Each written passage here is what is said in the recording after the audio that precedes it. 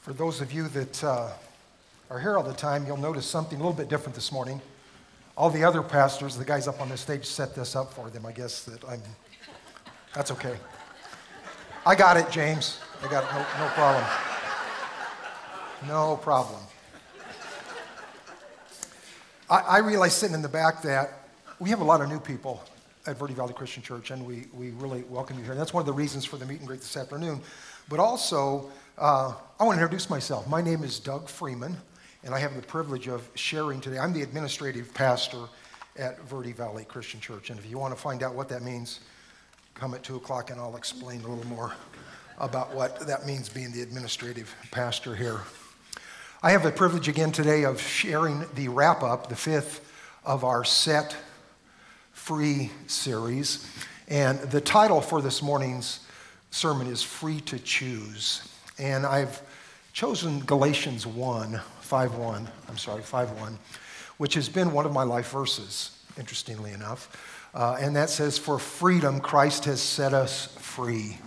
Stand firm, therefore, and do not submit again to a yoke of slavery." Mankind yearns for freedom. In this country, over the past 215 years, 1.3 million people have died fighting for freedom. So the yearning in mankind is a big thing. Solomon, who's said to be the wisest man ever born, said in Ecclesiastes chapter 3, God has placed eternity into the hearts of man. God has placed eternity in the hearts of man. And I believe that since creation and the subsequent fall, every man and woman that have ever been born, every child that's ever born, is born separated from our holy God who created us because of our sin nature. We have inherited a sin nature from Adam and Eve, from the fall going forward. And all of us have this longing for wholeness. We also call that freedom. We have a yearning, I believe, to be restored to our created purpose of relationship with our Creator, to be set free from the bondage of sin and death. And the only place that we can find true eternal peace, joy, and freedom is in that place that we are no longer at enmity with God. We're reconciled to the God who created us. And we have freedom, and we have peace, and we have joy. Jesus said, "You will know the truth, and the truth will set you free." And the truth is that God had a plan for mankind. It wasn't plan B when Adam and Eve sinned. It was God's plan from the very beginning that he would step into this world, take on human flesh and blood. He would live a perfect, sinless life, and then be crucified there on the cross, taking our sin upon himself, paying the price for us. We rightly deserve to be on the cross, but Christ went to the cross, paying the price for us so that we could be restored to our created purpose of relationship with our Creator, to be set free from the bondage of sin and death, to live in this world as children walking in the freedom that is only possible through Christ and him crucified. Again, Jesus said, "I am the way." And the way I like to read that is, I am the only way, the only truth, and the only life. And no man comes to the Father except through me. It is the only way that God has provided for us to have that true freedom. The gift of eternal life and the way to freedom is offered to all. But as the title of this message goes, we are free to choose whether or not we will embrace that freedom or reject that freedom. If you're a note taker, we'll jump right into our outline. And the first point of our outline is our freedom is a spiritual reality. Our freedom is a spiritual reality. We have been, and I'm going to look at three things in that Galatians 5:1, 3 points in that first verse. We have been set free. It's a fact. It's a done deal. It's a spiritual reality. It's not merited, it's not earned, but we have been set free. For freedom, Christ has set us free.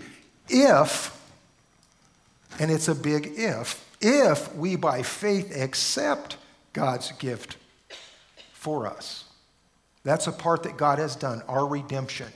He's got that plan in place for our redemption. So if by faith we accept this freedom, which is God's part, we can then choose to live our lives as his people who have been set free, okay? And we have a responsibility in that part of it, of walking in that freedom, accepting the gift, the free gift, the unmerited gift that God offers, and then we choose to walk in that freedom and to apply that freedom and to do those things within the context of how God defines that relationship with us. So again, we're set free to be in that covenant relationship with our God, and we're set free to function in that relationship as he designed it. And I think of a marriage example, which sometimes it's easier for me to relate to stuff that is that I live every day, okay? And I'm married and I live in a marriage relationship every day. And so when we think about a marriage, we go somewhere and we get married and we say, I do, and we sign a piece of paper that says we're married, and it's a done deal. It's a reality. We are married. But then, so we're in a covenant marriage, we're in that covenant relationship with a husband or a wife, and then we have a decision to function in that relationship as we are supposed to, or according to our vows, or according to the promises that we have made. So we're married, but we have a choice on functioning in that relationship the way that we're supposed to, okay? So there's really kind of two parts to what I'm talking about today. And I thought about telling a joke at this point because I like to tell a joke because it makes it easier for me. So, and since it's all about me today, I might go ahead and tell this joke, okay? And this joke is also a little bit of a test, okay? Here goes, okay? Don't throw anything at me until I get to the end, okay? This is from Reader's Digest, so it's PG, okay? So don't get your off-color hackles up, okay? Lauren was lying in bed one night when she felt her husband's hand caressing her neck. Then it slid down her side, stopping at her knee, which was as far as her husband could reach. Then he moved closer and did the same on the other side before abruptly stopping and moving away. Delighted by this unexpected attention, Lauren whispered, "Honey, that was wonderful. Why did you stop?" He answered, "I found the remote."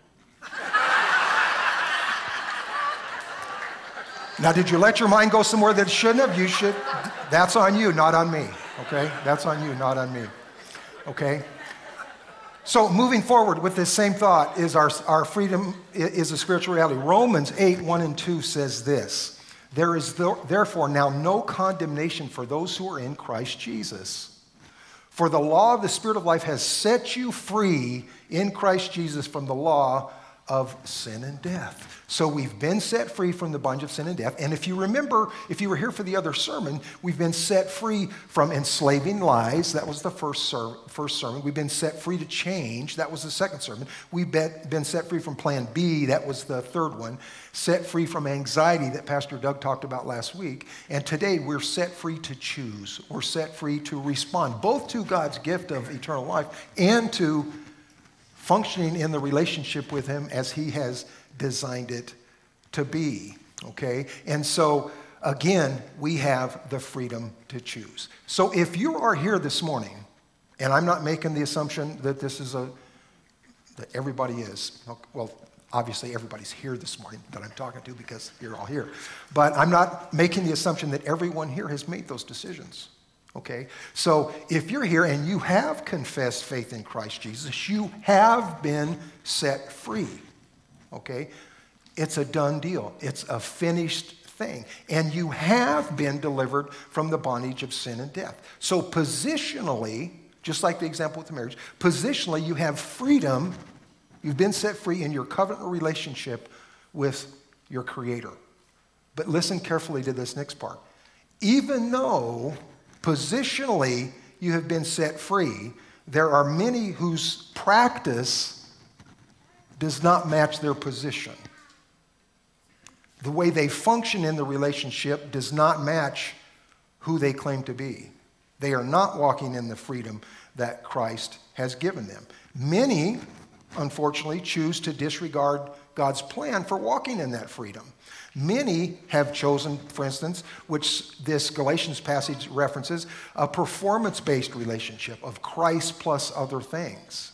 In this one, they were talking about circumcision and that kind of thing, that they thought they had to do a bunch of other things to be in a right relationship with him. So many do choose to disregard God's plan for walking in that freedom, okay? And many, which this has been a bone in my craw for many, many years, and I don't get this, and it's not because I've got it figured out and I'm anywhere near what God wants me to be, but many claim Christ as Savior but are not living in the freedom of his Lordship.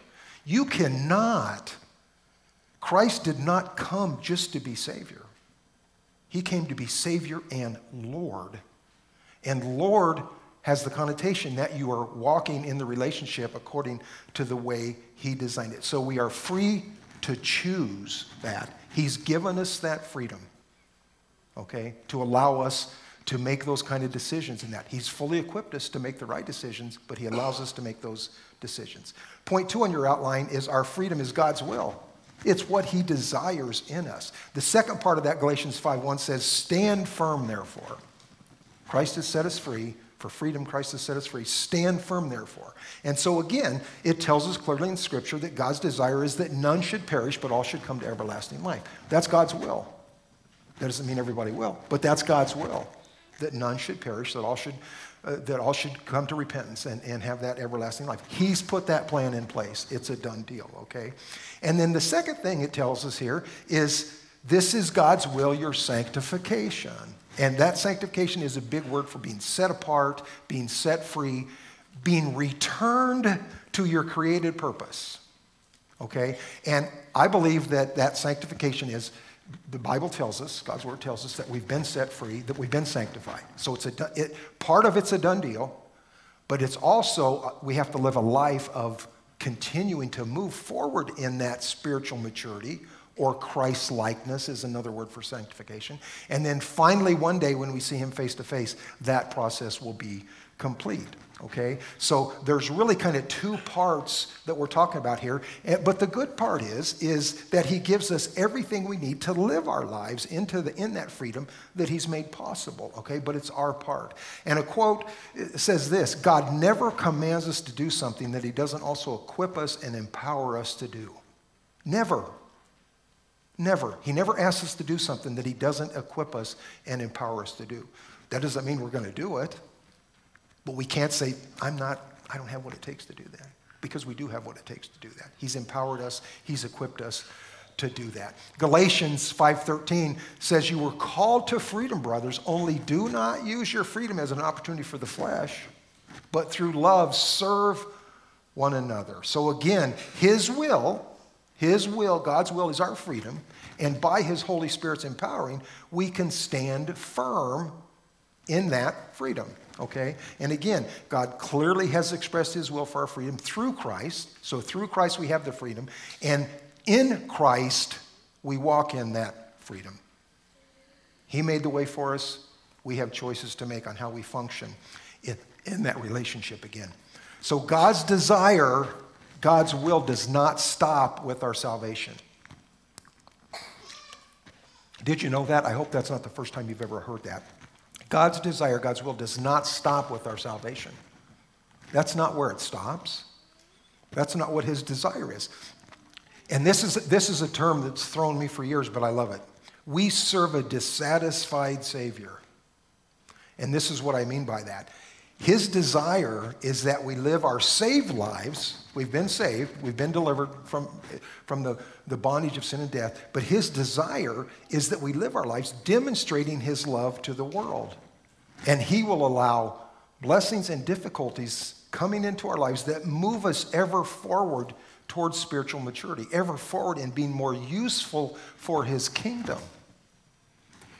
He is never satisfied with our spiritual growth, okay? And we have to think of that in not necessarily a negative way, but he wants more for us than probably most of us, including myself, want for myself. Sometimes I slip to a point of saying, well, I'm okay there. I'm kind of maybe 50%, so maybe I'm okay there, you know. Christ wants us to be useful for his kingdom. He wants us to function in that relationship in a way that would bring him glory. So that's his will, that's his desire. Point 3 in our outline is our freedom can be forfeited. Our freedom in Christ can be forfeited. And the third part of that 5:1 passage says, and do not submit again to a yoke of slavery. And even the way that that is stated means that it can happen. Do not submit again. Okay, so it can happen. Okay, and you can call that whatever you want, but it can happen where we go backwards instead of going forward in our spiritual maturity. And so at this point, this is the point where human responsibility comes in, and because we can choose disobedience, and we can choose sin, and we can choose to forfeit our freedom by, again, disregarding God's provision in our life for our freedom. We can choose to disregard that all day long. And that battle rages, and that battle rages within us and will rage within us until the time we step into seeing him face to face. I started to say step into eternity, but you know we're already in eternity. Did you know that? That's a weird concept to think. We already are. Okay, we're just the ones that are locked into this time thing. But so that battle's going to continue. I don't know if you've ever heard the old story about that we have two dogs that reside within us. Okay, and the one that you feed the most is the one that wins the fight. Okay? And so two questions that are always good for accountability for us to ask is, what are you doing to feed your spirit? And what are you doing to feed your flesh? Because whichever one you're feeding the most is the one that's going to win that fight. Okay? So that's a good thing to keep in mind. And Paul talks a whole bunch about this old nature and the new nature, about putting off the old and putting on the new, of clothing ourselves with that new nature, a new creation in Christ Jesus, of continuing that process. So it is a process, okay? But again, we have a choice. So the thing that is interesting is in this verse is when we pick back up the yoke of slavery to sin, we are basically choosing to discredit the work that Christ did on our behalf to give us the freedom that he desires. We're saying, no, thank you, or I'm not interested in what you've given me to be free. I'm just gonna kind of do my own thing. He's paid the price for that. He's equipped us. He's given us all things that pertain to life and godliness, and yet we choose to at times say, no thanks. I'll do my own thing. Okay? It goes on in Galatians there to ask the question, you were running well. Who hindered you from obeying the truth? So Paul's saying in that Galatian verse, he's saying you were doing okay. You were walking in the freedom of that relationship. You know, in my language, what the heck happened? You know, who disrailed you? Well, I think many times we like to blame others, or you know, the old Flip Wilson thing, the devil made me do it kind of thing. But I think most of the time it's just plain and simply our flesh. It's just our flesh wins that fight, okay? And we choose to blame it on someone else. But again, when we take the position that we don't have to crucify the flesh, that we don't want to fight the battle, we're going to be hindered from walking in the relationship the way that God desires us to walk. We can be a child of the King, but we cannot act like it at all. Okay? We can be a child of the King, but we can choose to live a life of disobedience, a life of rebellion. Here's a quote from A.W. Tozer. He says, the Christian gospel is a message of freedom through grace, and we must stand fast in the liberty wherewith Christ has made us free. But what shall we do with our freedom? The Apostle Paul grieved that some of the believers of his day took advantage of their freedom and indulged the flesh in the name of Christian liberty. And listen to this the final phrase. They threw off discipline, scorned obedience, and made gods of their own bellies. So there's a pretty good clue in there if you put on your detective hat. What are two things that are very, very, very important? Well, discipline and obedience. We can't choose to disregard or scorn obedience and throwing off discipline, okay? That's where we get into trouble. And again, in Galatians 5:17 says, for the desires of the flesh are against the spirit, And the desires of the Spirit are against the flesh, for these are opposed to each other to keep you from doing the things you want to do. In this life, we will always have our old sin nature, okay? That old sin nature, as Christ clearly explained, Paul talks about in Galatians 2:20, we have to crucify the flesh. We have to pick up our cross daily. We have to crucify our flesh daily. That battle is not going to go away. It does get easier. The more we walk in obedience to doing that, it becomes a little bit easier every time because we're responding to God's Spirit, speaking into our hearts about things we should be doing, things we shouldn't be doing. And when we walk in obedience to those things, at least in my experience, not his audible voice, but his voice becomes much more easy to recognize. Doug, that's really not where you should go with this. That's really not a behavior that is representing me well. So, again, it's a daily battle. Another quote by William Barclay says, Christian freedom does not mean being free to do as we like. It means being free to do as we ought. Okay? And that's kind of life in general, you know. Unfortunately, our society today is running wild with doing as they like instead of doing as they ought. And that should not be said of God's people. So we can choose to forfeit our freedom. Point 4 in your outline is choose freedom as a bondservant. And I came across that in preparing this study about a bondservant. It had been a long time since I had talked about what a bondservant is and what that looks like. And let's look into it a little bit. And here's the thing. We all worship and we're all slaves to something or someone. That's just a fact of human nature. We all worship and are all slaves to something or someone. It tells us in Romans chapter 6, but thanks be to God, though you used to be slaves to sin, you have come to obey from your heart the pattern of teaching that has now claimed your allegiance. You have been set free from sin and have become slaves to righteousness. Exchanged one for the other. It exchanged a God-pleasing, a God-honoring way of walking in freedom versus one that's not, okay? And then it shows us that one of the coolest scriptures that we see is in Philippians chapter 2, verses 5 through 8, where Jesus is a bondservant. And Jesus is the supreme example of what a bondservant is. It says there in, again, Philippians 2, 5 through 8, have this attitude in yourselves which was also in Christ Jesus, who, as he already existed in the form of God, did not consider equality with God something to be grasped, but emptied himself by taking on the form of a bondservant and being born in the likeness of man and being found in appearance as a man. Here's the two key characteristics of a bondservant. He humbled himself by becoming obedient to the point of death on a cross. So Jesus, the bondservant, was humble and he was obedient. We see throughout the New Testament many, many examples of bondservants. Peter, Paul, and Mary, not the folk band of the 60s, which most of you probably weren't even alive, but Peter, Paul, and Mary, Peter and Paul, the apostles, and Mary, the mother of Jesus, called themselves bondservants. John, James, and Jude, the three J's, they called themselves bondservants. Those were a title of honor describing their character traits and their devotion to Christ. Revelation 22, this was a new one for me. Revelation 22 describes bondservants before the throne in the new heavens, before God's throne in the new heavens and the new earth, with his name on their foreheads. They were called bondservants. So if you're against tattoos, you're going to have one day, right on your forehead.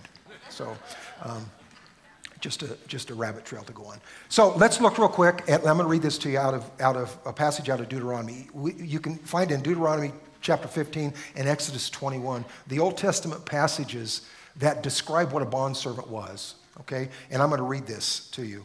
If your brother, a Hebrew man or a Hebrew woman, is sold to you, he shall serve you 6 years, and in the 7th year you shall let him go free from you.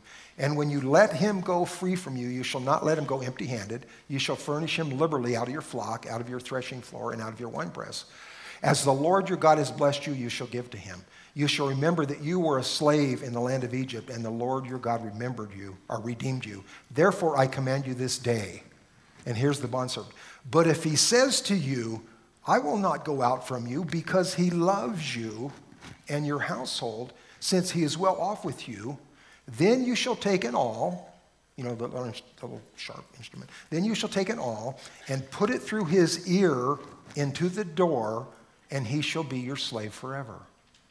That was the mark of a bondservant, a pierced ear that marked him as a bondservant. But it really wasn't the mark. The mark had not very much to do with it at all. It was a visible mark as a servant, but his ear was pierced. I saw this tattoo recently, which is Galatians 5:1, free man in Christ. That's a Galatians 5:1 tattoo that I saw just recently.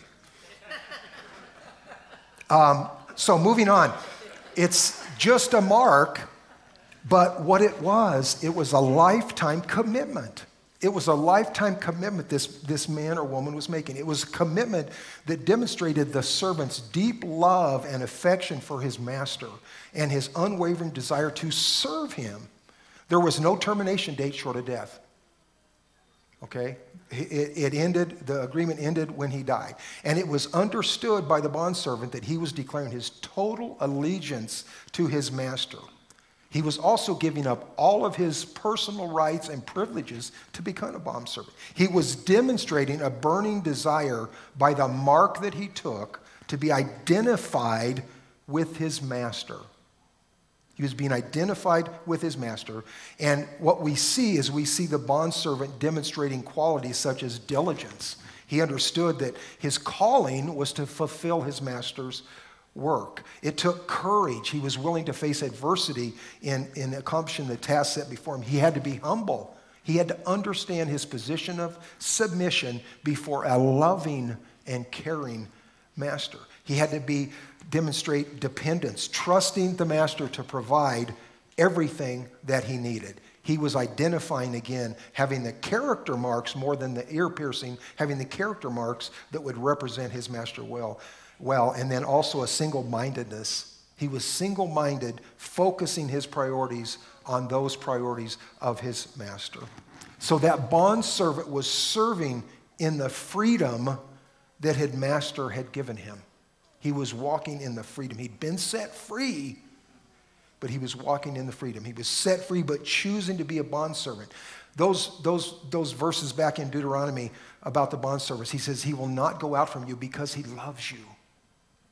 Okay, so that's what God is calling us to, that we want to serve him because we love him. And your household. We love God's people, okay?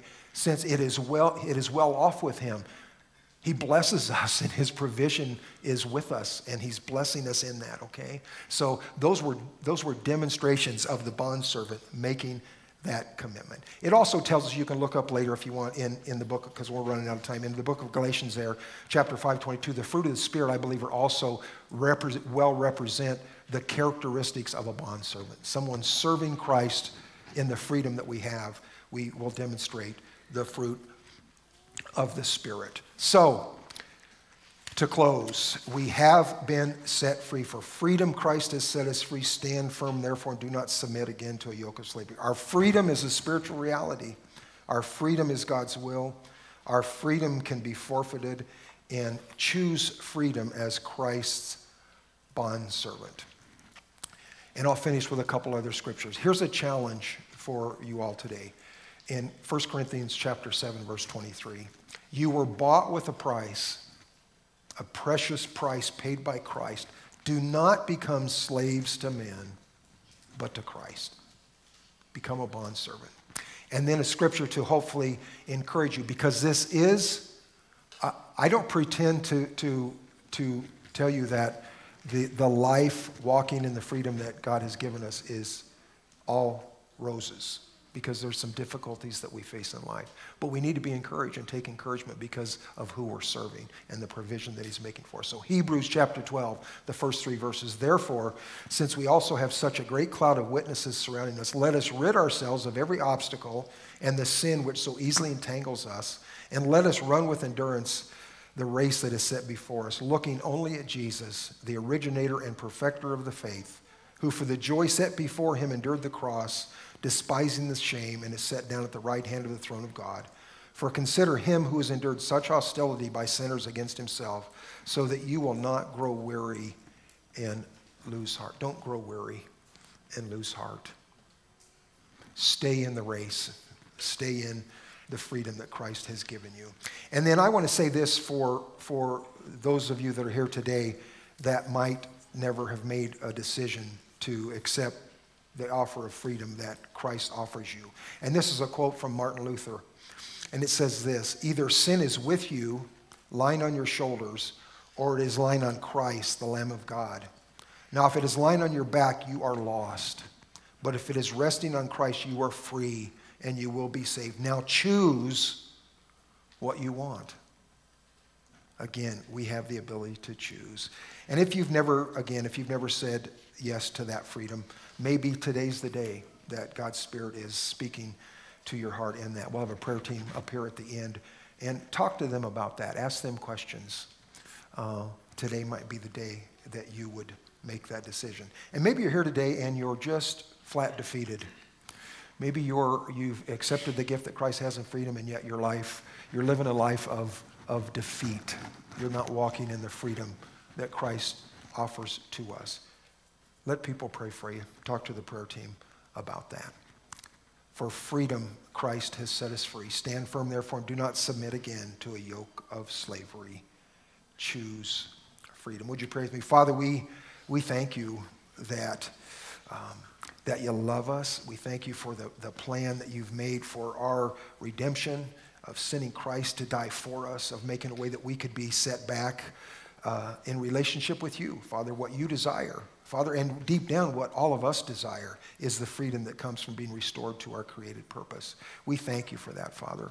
Lord, and we pray that you would continue to fulfill the promises you've given us, that you'll never leave us or forsake us, that you'll strengthen us and encourage us, that you'll walk with us, that you'll be with us every step of the way as we rejoice in blessings and as we face challenges and difficulties in our life, that you will be there with us, and we thank you for that.